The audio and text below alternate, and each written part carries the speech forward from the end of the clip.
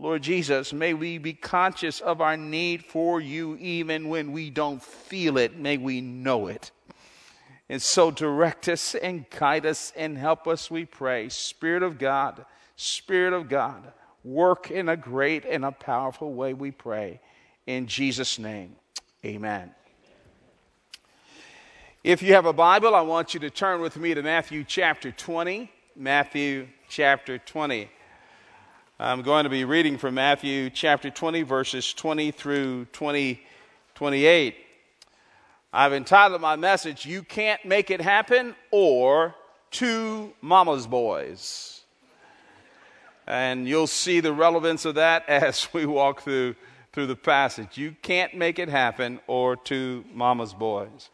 We pick it up in verse 20, Matthew chapter 20, verse 20. It says, Then the mother of the sons of Zebedee came up to him with her sons, and kneeling before him, she asked him for something. And he said to her, What do you want?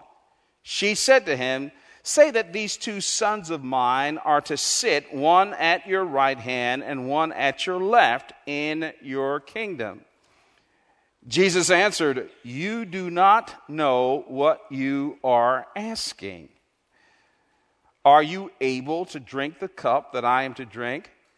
They said to him, We are able. He said to them, You will drink my cup, but to sit at my right hand and at my left is not mine to grant, but it is for those for whom it has been prepared by my Father.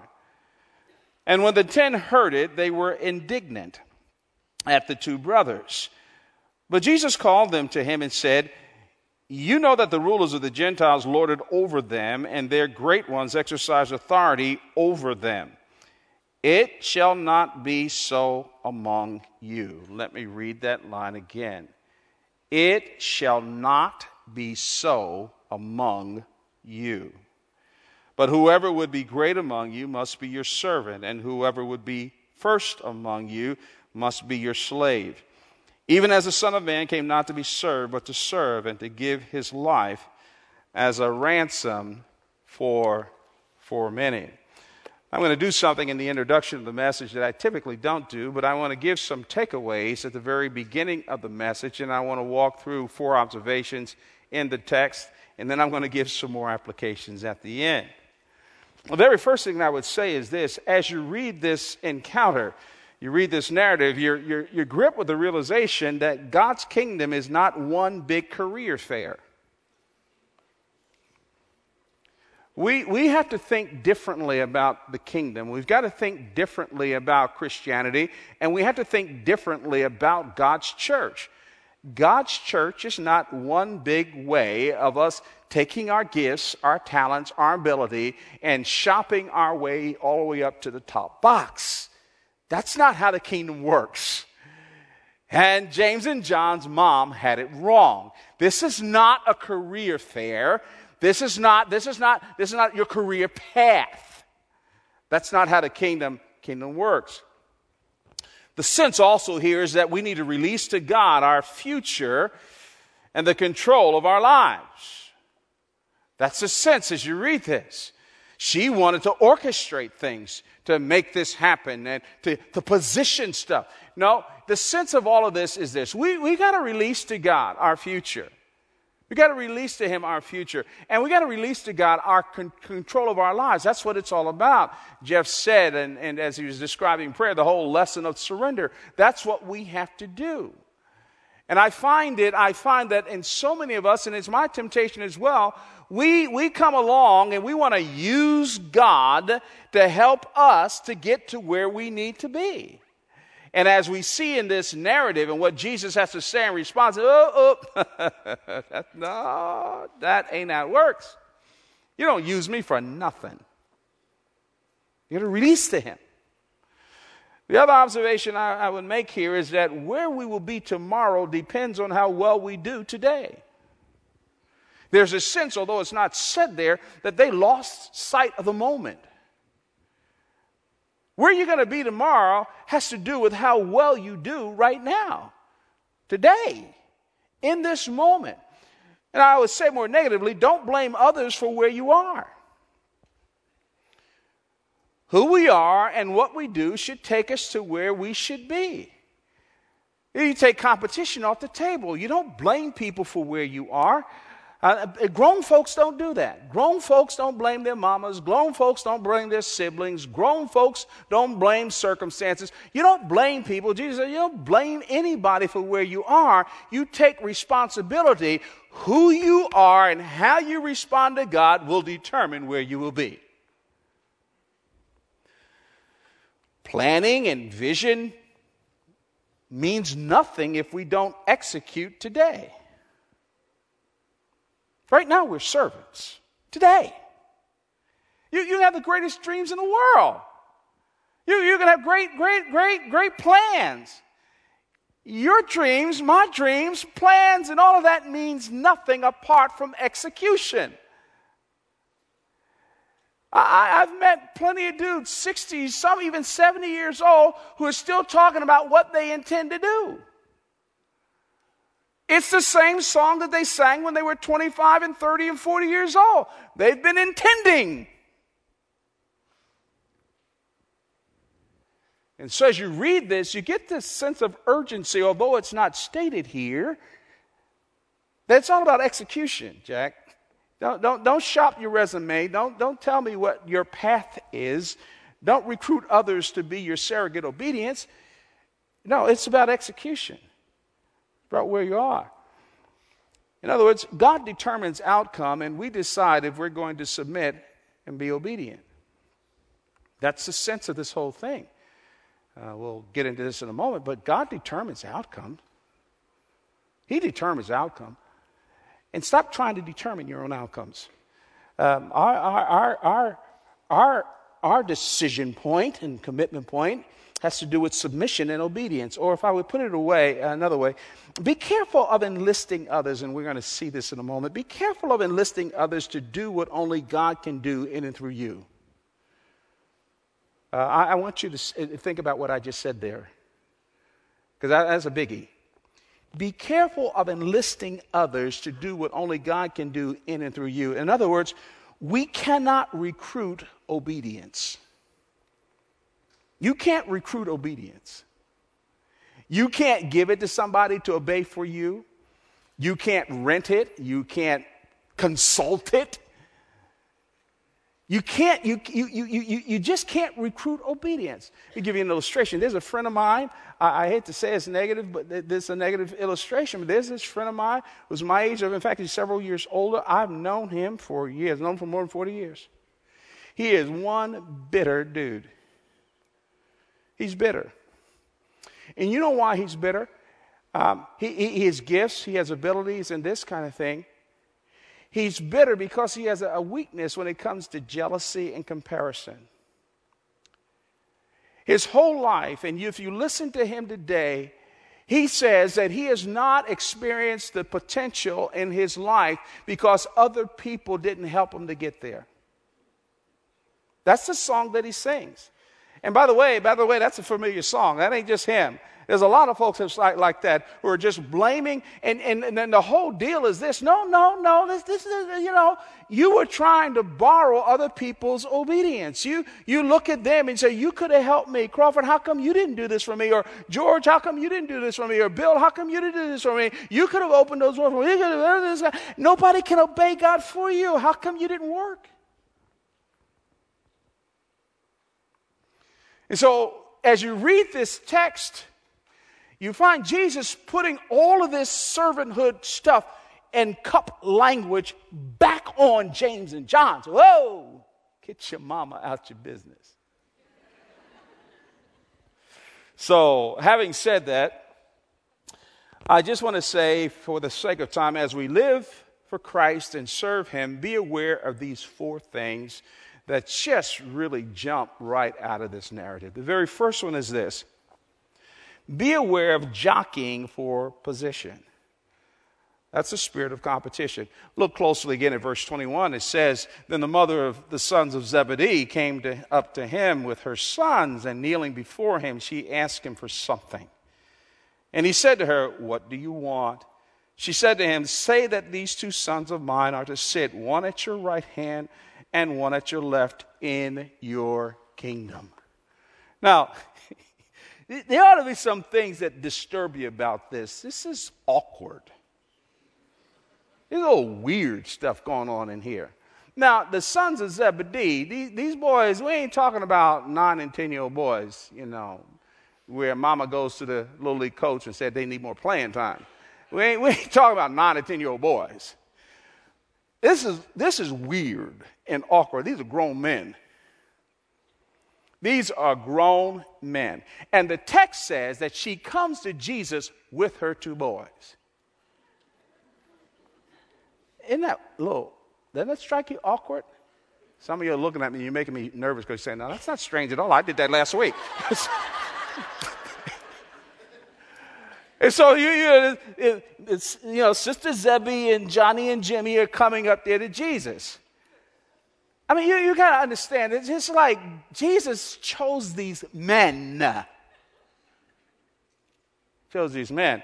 Now, I happen to believe that maybe Mama Zebedee, she had heard Jesus say that his disciples would be seated on thrones back in chapter 19, verse 28. She said, I have some good boys. They're just as gifted as the rest of them.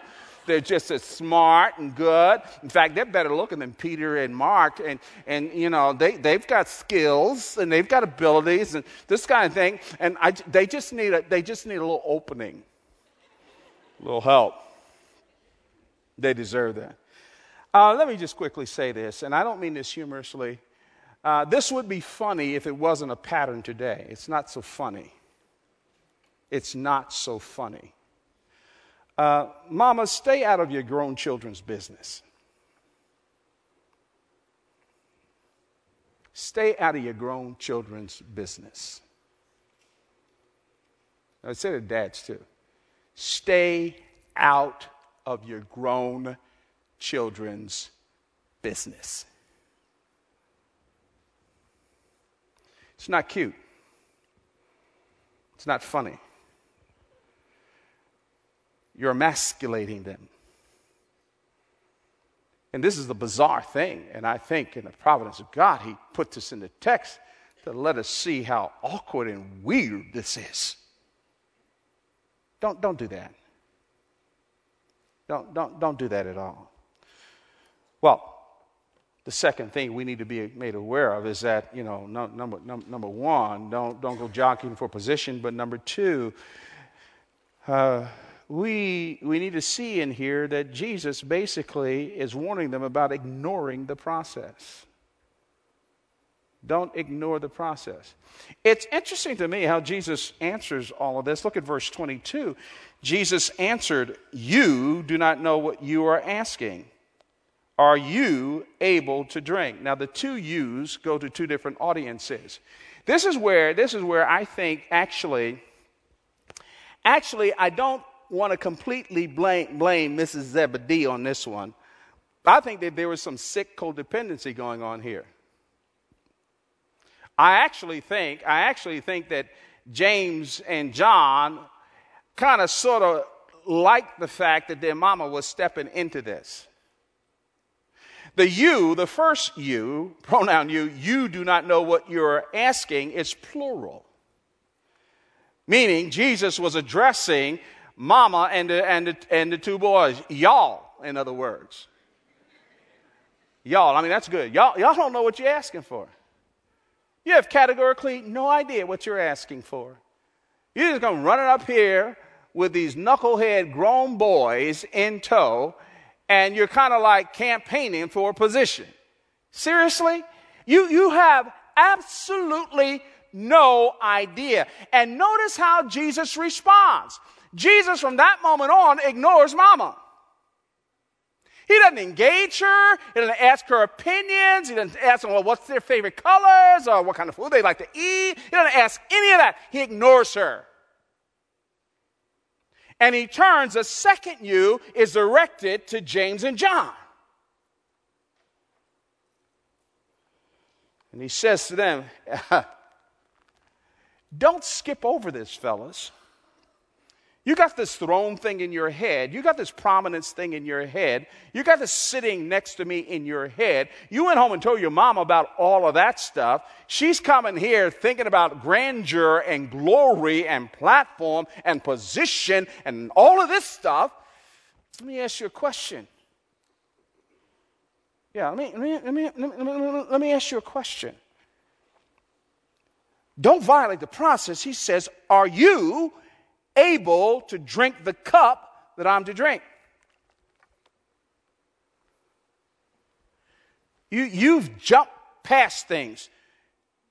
No, you're jumping past some things, fellas. If you're going to be associated with me, then there's some painful, hard, incredible things that you're going to have to go through. Your relationship with me is not always going to be comfortable. And the cup that he's referring to here is a cup that he outlines in his prayer in Matthew chapter 26. When he says, Lord, let this bitter cup pass from me. And what he was talking about was something that no one has ever experienced. That moment on the cross when he would cry out, Eli, Eli, lama sabachthani, my God, why hast thou forsaken me? Are you willing to feel isolated and alone as if God himself has forsaken you? Are you able to drink from that cup? Don't talk to me about thrones.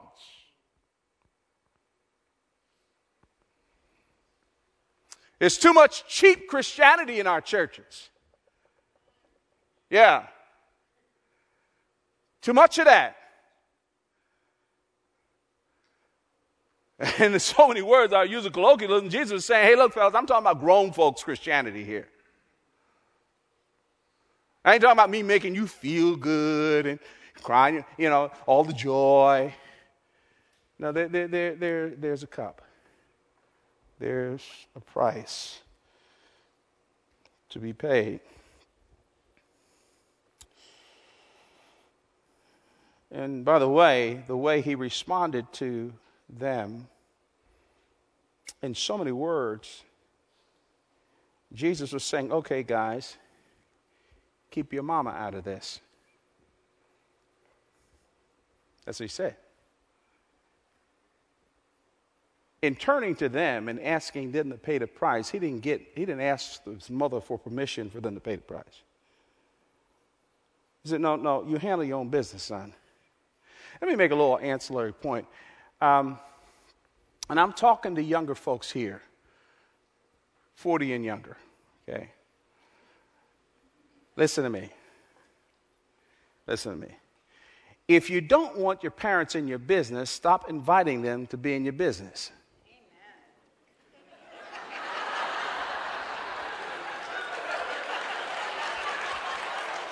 Hey, whoever's mama this is, I should have her stand up. She said she don't want to be in your business no more. But at any rate, if you don't want them in your... Listen, I'm serious about this. Too many young people are conflicted. From 35 and down, they get conflicted. You don't want your parents in your business, but every time you turn around, every time you're in a little bit of a jam, every time you made a bad economic or financial decision, every time you do that, you're asking them to get in your business. I told Karen, say, look, I'm telling you, I don't give our kids free advice, unsolicited advice, and even when they solicit it, I'm careful about the advice I give them. She said, well, why do you do that? Because I ain't paying their bills. I don't want nobody sleeping on my couch in the den. I don't want Doritos on the floor. I don't want Coke stains in the carpet. I don't want any of that stuff. I want them to stay out. Now, you laugh about that, but you keep getting in this little symbiotic and codependent nonsense. Oh, they need help. Well, you need help, too, if we're giving them all that help. And so he invites mama, stay out of the business. Don't ask your mother in your business, fellas. I need you to drink this cup. The third thing that we need to keep in mind here as we walk through this text is to keep in mind who grants the privilege. Granting the privilege. The opening line, actually verse 23 says, He said to them, "You will drink my cup, but to sit at my right hand and at my left is not mine to grant, but it is for those for whom it has been prepared by my Father." So when they say, and I skipped over that little last line of the previous verse, when they said, yes, we are able, meaning that we are willing, we're committed, and Jesus said, that's right. And I'm going to prophesy something to you. You indeed will drink my cup. Listen to me. I want you to hear me closely on this, okay? Every follower of Jesus Christ has chalices of bitter tasting, devastating things to drink. When Jesus said in Luke 14 that if you don't pick up your cross and follow me, the universal negative, you cannot be my disciple. Don't call yourself follower. Don't call yourself related to me. Because part of it, now yes, this is joy in the Christian life, part of it, core to, central to, identifying with Jesus is to experience his cross. Whatever that might mean. So when he said to them, yes, you're going to drink it. And by the way, I think he was being specific there because, James was killed for his faith by Herod Agrippa. That's over in Acts chapter 12, verses 1 through 2. And history tells us that John died a martyr's death near the end of the first century. So he's prophesying to them. He said, look, guys, your mama's standing here asking for you to be sitting next to me to the left or the right. I got to tell you, you're bypassing something, man. Yes, you will drink of my cup. You will experience that, and I will be with you. But then he reminds them that granting positions to his right or to his left is not his prerogative. That's not Jesus' prerogative. He says, sorry, guys. Sorry. There are chairs up there with the nameplates on them already. And I don't even know what they are. And I think the point being is would you stop being obsessed with stuff you have no control over? Let God give you what he's going to give you. Don't fight for it. Your preoccupation is following me and staying focused on me and focus on what needs to be done. He was telling them in so many words that suffering and struggle always precedes promotion. I wish that wasn't true, but it is. And so it is in your life, and so it is in my life. Suffering and struggle always precedes promotion. And you're not going to get around that. None of us in here, nobody in this room is going to get around that. You're not going to get around it. That's part of the development. God is very serious about his glory. He's very serious about that. He's very serious about making permanent statements through us. He is very serious about us not being Christian in name, but being Christian in heart and in identity. And what that means is to embrace the hard things, to embrace the cross. No, not to ask for them, but when it comes my way, it's part of me being branded by the gospel. That's part of it. So you can drink my cup?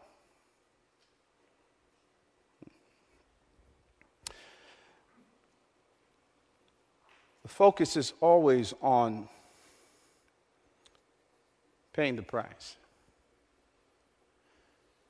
Now, the fourth thing that we need to keep in mind is that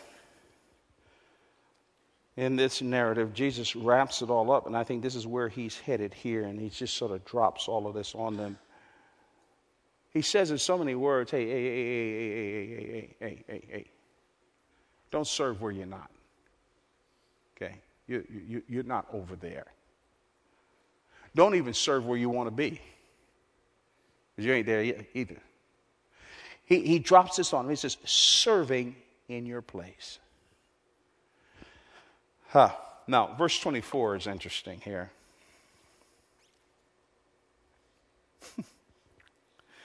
And when the 10 heard it, they were indignant at the two brothers. Now, don't make this more noble than it.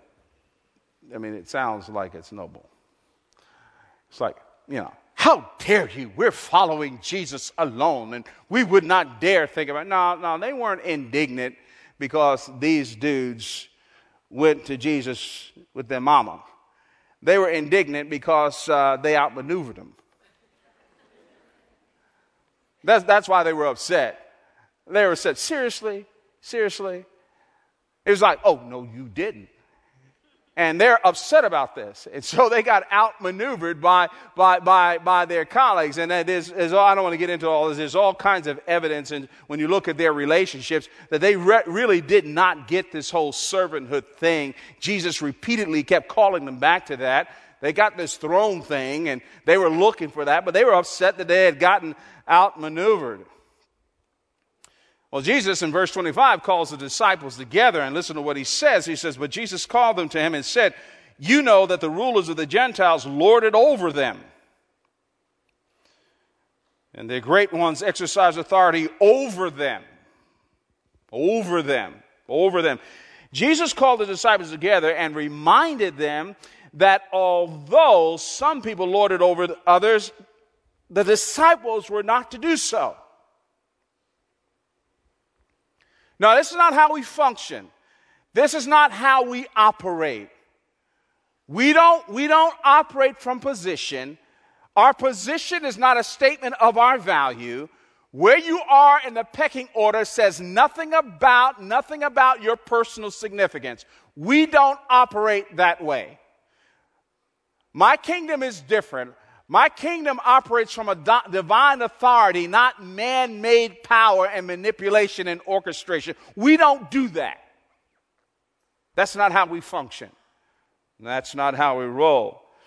It is lowliness without self-assertion that is important in the kingdom. Did you hear that? Did you hear that? Did you hear that? Did you hear that? Did you hear that?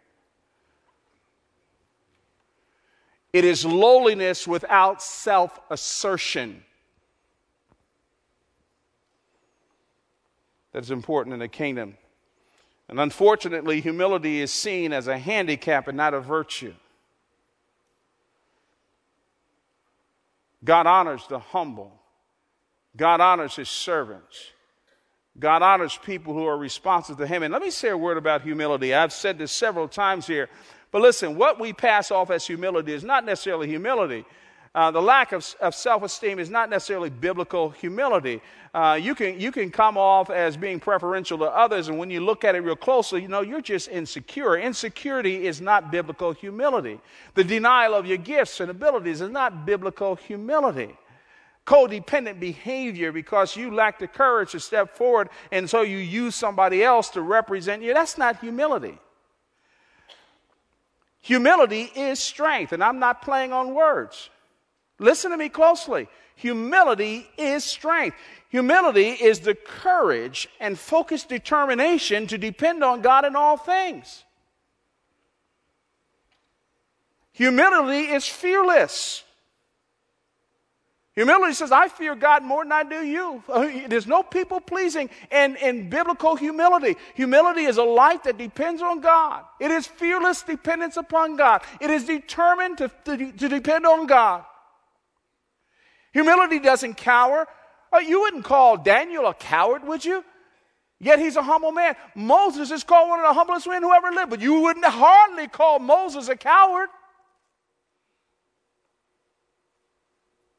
You wouldn't call the Apostle Paul a coward.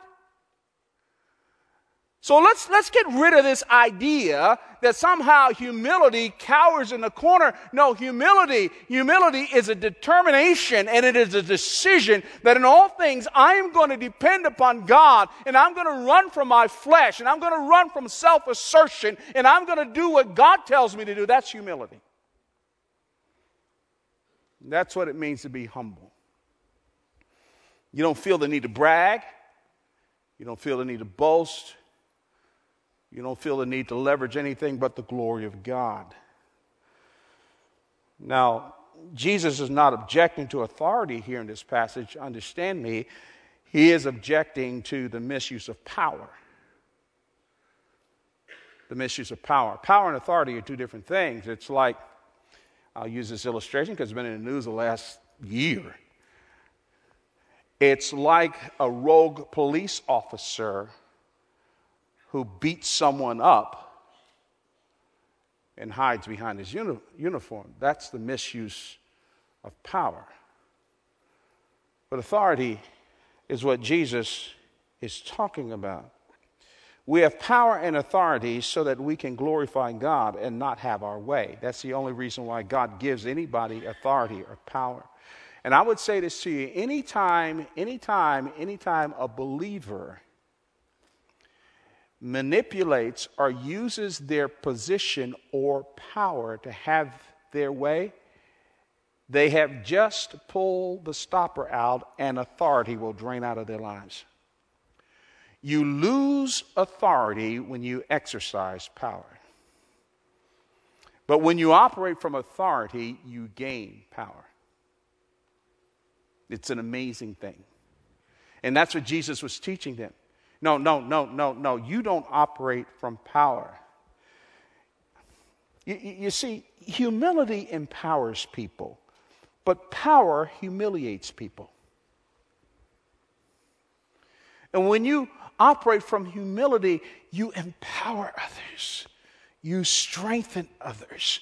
But when you get in a position of leadership and you bully people and you lead out of intimidation and fear and you leverage your position, you're not concerned about empowering anybody but yourself, and you humiliate those that you lead. And I tell you, if anybody's in here that operates like that, you better stop it. You better stop that. God's going to make sure. If you feel like you got to bully somebody and always telling people off and threatening them with firing them and all that kind of Napoleonic nonsense, God will make sure that you pay. Now, if you name the name of Jesus Christ, I don't care if you're on a church staff or you're out there in the business world, if you name the name of Jesus Christ, your modus operandi is to operate from humility and to see that others are functioning and doing better than you. Not every servant, verse 26, he reminds us, is a slave. But every slave is a servant. And that's the reason why he uses two different words here. Look at verse 26. It should not be among you, but whoever would be great among you must be your servant. In verse 27, and whoever would be first among you must be your slave. Well, what's the difference? I think Christians ought to move from servanthood to slavery. Now, that's hard to come out of my mouth, because you got to know. But that's not what he's talking about, that kind of slavery here. But it's hard for me as an African American. That motif troubles me because of our past. But every follower of Christ has to move from servanthood to slavery. Doulos means servant, and servants, it's all voluntary. You're hired. They're waitresses and domestics and butlers, and they're on the clock. They're paid, and they can go home, and they are free. They actually serve voluntarily. But we need to move from this whole idea of serving voluntarily to serve out of a grace compulsion. Did you hear what I just said? We are enslaved by grace. We have to do it because we are owned by another. Doulos is the term here, someone who is owned by another. That's what we do. When we serve as slaves of Christ, we live as if his will is ours. And that's what he was saying. Hey, wait. Get your mama out of this. I didn't call you mama, I called you. Okay? Get these ancillary folks out of your ears and out of your head. And don't be bringing your parents to me no more. All right? I call you to follow me. And you got to know that if you follow me, you're tied to my heart. You do what I tell you to do when I tell you to do it. You understand me? And too many Christians have not settled that issue in their hearts and minds. You do what God tells you to do no matter what. no matter what. Why? Because we have moved from servanthood to delightful slavery. We're owned by someone else. And by the way, Jesus himself obviously is our model for this. The last line is the motivation for all of this. I love the way Jesus brings it to the point. He says in verse 28, he says, okay, here's the example. He says, even the Son of Man, speaking of himself, came not to be served, but to serve, and to give his life as a ransom for many. And this is deep stuff here, because he's saying to his James and John and the rest of them, listen. Your servanthood, your delightful grace slavery really is a portrait of the gospel. It is a portrait of the cross. Just as I gave my life as a ransom for many, you give and you serve to set others free. That's what you're about. That's what you're about. And you go through whatever it takes to do that. Whatever it takes. You see, the heart of a servant, we pay the price so that others can experience the joy and pleasure of God's blessing. That's what it means. That's what it means to walk with God. That's what it means to be a member of the body of Christ. That's what it means to serve. That's what it means to serve. That's what it means to serve. Serving is not about my fulfillment. Serving is not about my personal joy. Serving means that I'm lost in Jesus, and if I can use my life in any way to remove the impediments in your life, to lift burdens from you so that you can experience the full joy and the blessing of God, then that's why we exist. My life has to tell the truth about the gospel, and how I minister has to tell the truth about the gospel. It is not my agenda. It is not what I want for Fellowship Bible Church. It is not my vision that's important. You are the vision. What's in your way is my mission to move out of your way. And so it is as we relate to one another. It's time that we get to that level of gospel service and stop trying to walk around the church about, I got to find a place to fit. Usually when people say that, they're saying, look, I've got gifts and talents and abilities that I want to showcase. That's important, but what we ought to be asking is this: what needs can I meet? Who can I bless? What burdens can I lift? Who can I make better? That's servanthood.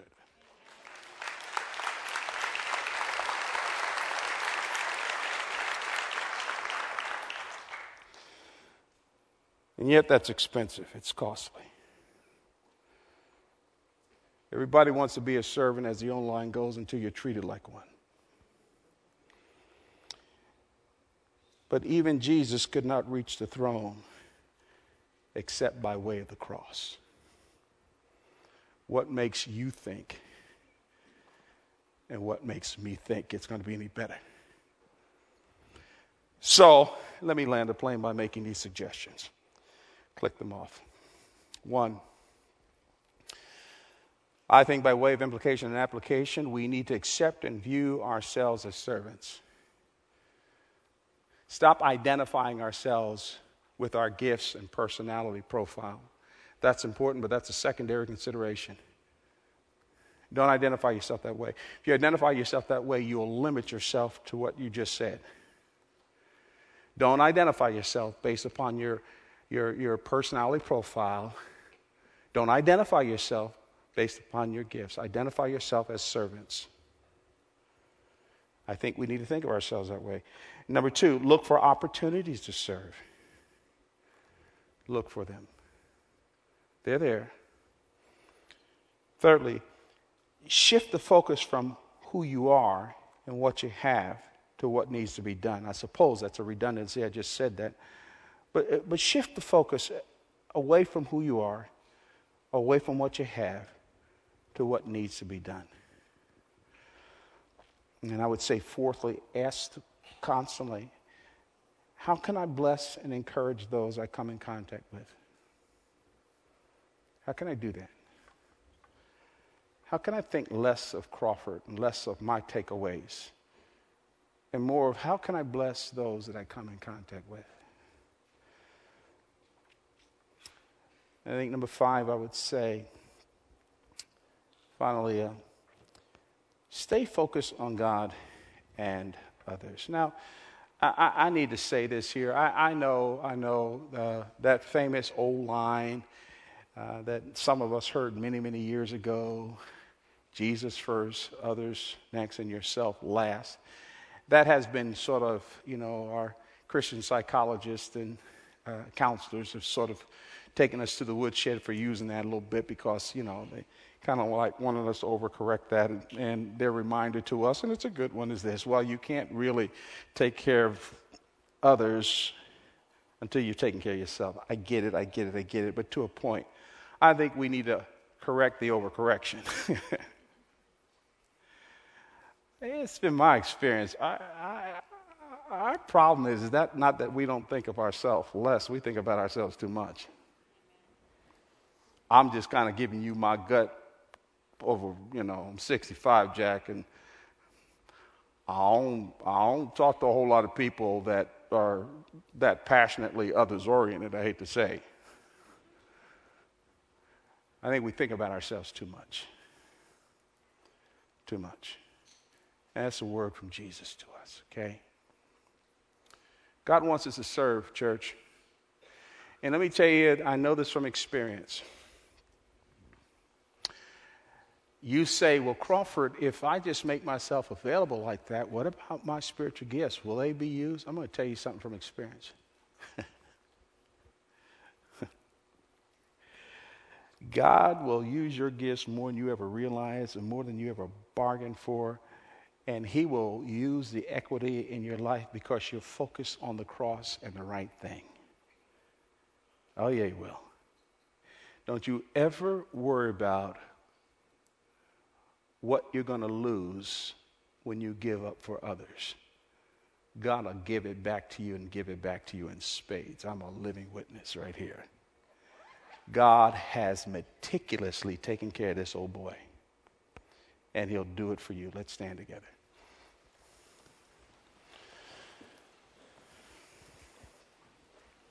I'm going to pray, and I'm going to ask those who are in this service, who are Stephen ministers and staff members and elders, we will be up front to pray with you. If you're here, if you've got spiritual need, don't just rush out and quietly, turn into yourself. Let us pray with you, come alongside of you, and to seek the Lord together on your behalf. We want to do that. Now, I'm going to make a beeline to Guest Central to greet those who are here, who are visiting. But if you've got any need whatsoever, let's pray for one another. That's what we do. That's what we do. And we need to go to the throne together. Father, thank you so much for the joy and privilege of serving you. And thank you, oh God, for the sweetness of your word and the fellowship of one another. And Lord, we ask of you that when it's our turn to drink that bitter cup, give us grace, Lord, but help us not to spit it out. Lord Jesus, we thank you, and I just look around this place and I think of the people who have served me and Karen, gone out of their way to do just sweet, special things. May we do that for one another because, Jesus, you've done it for us. In Jesus' name we pray. Amen.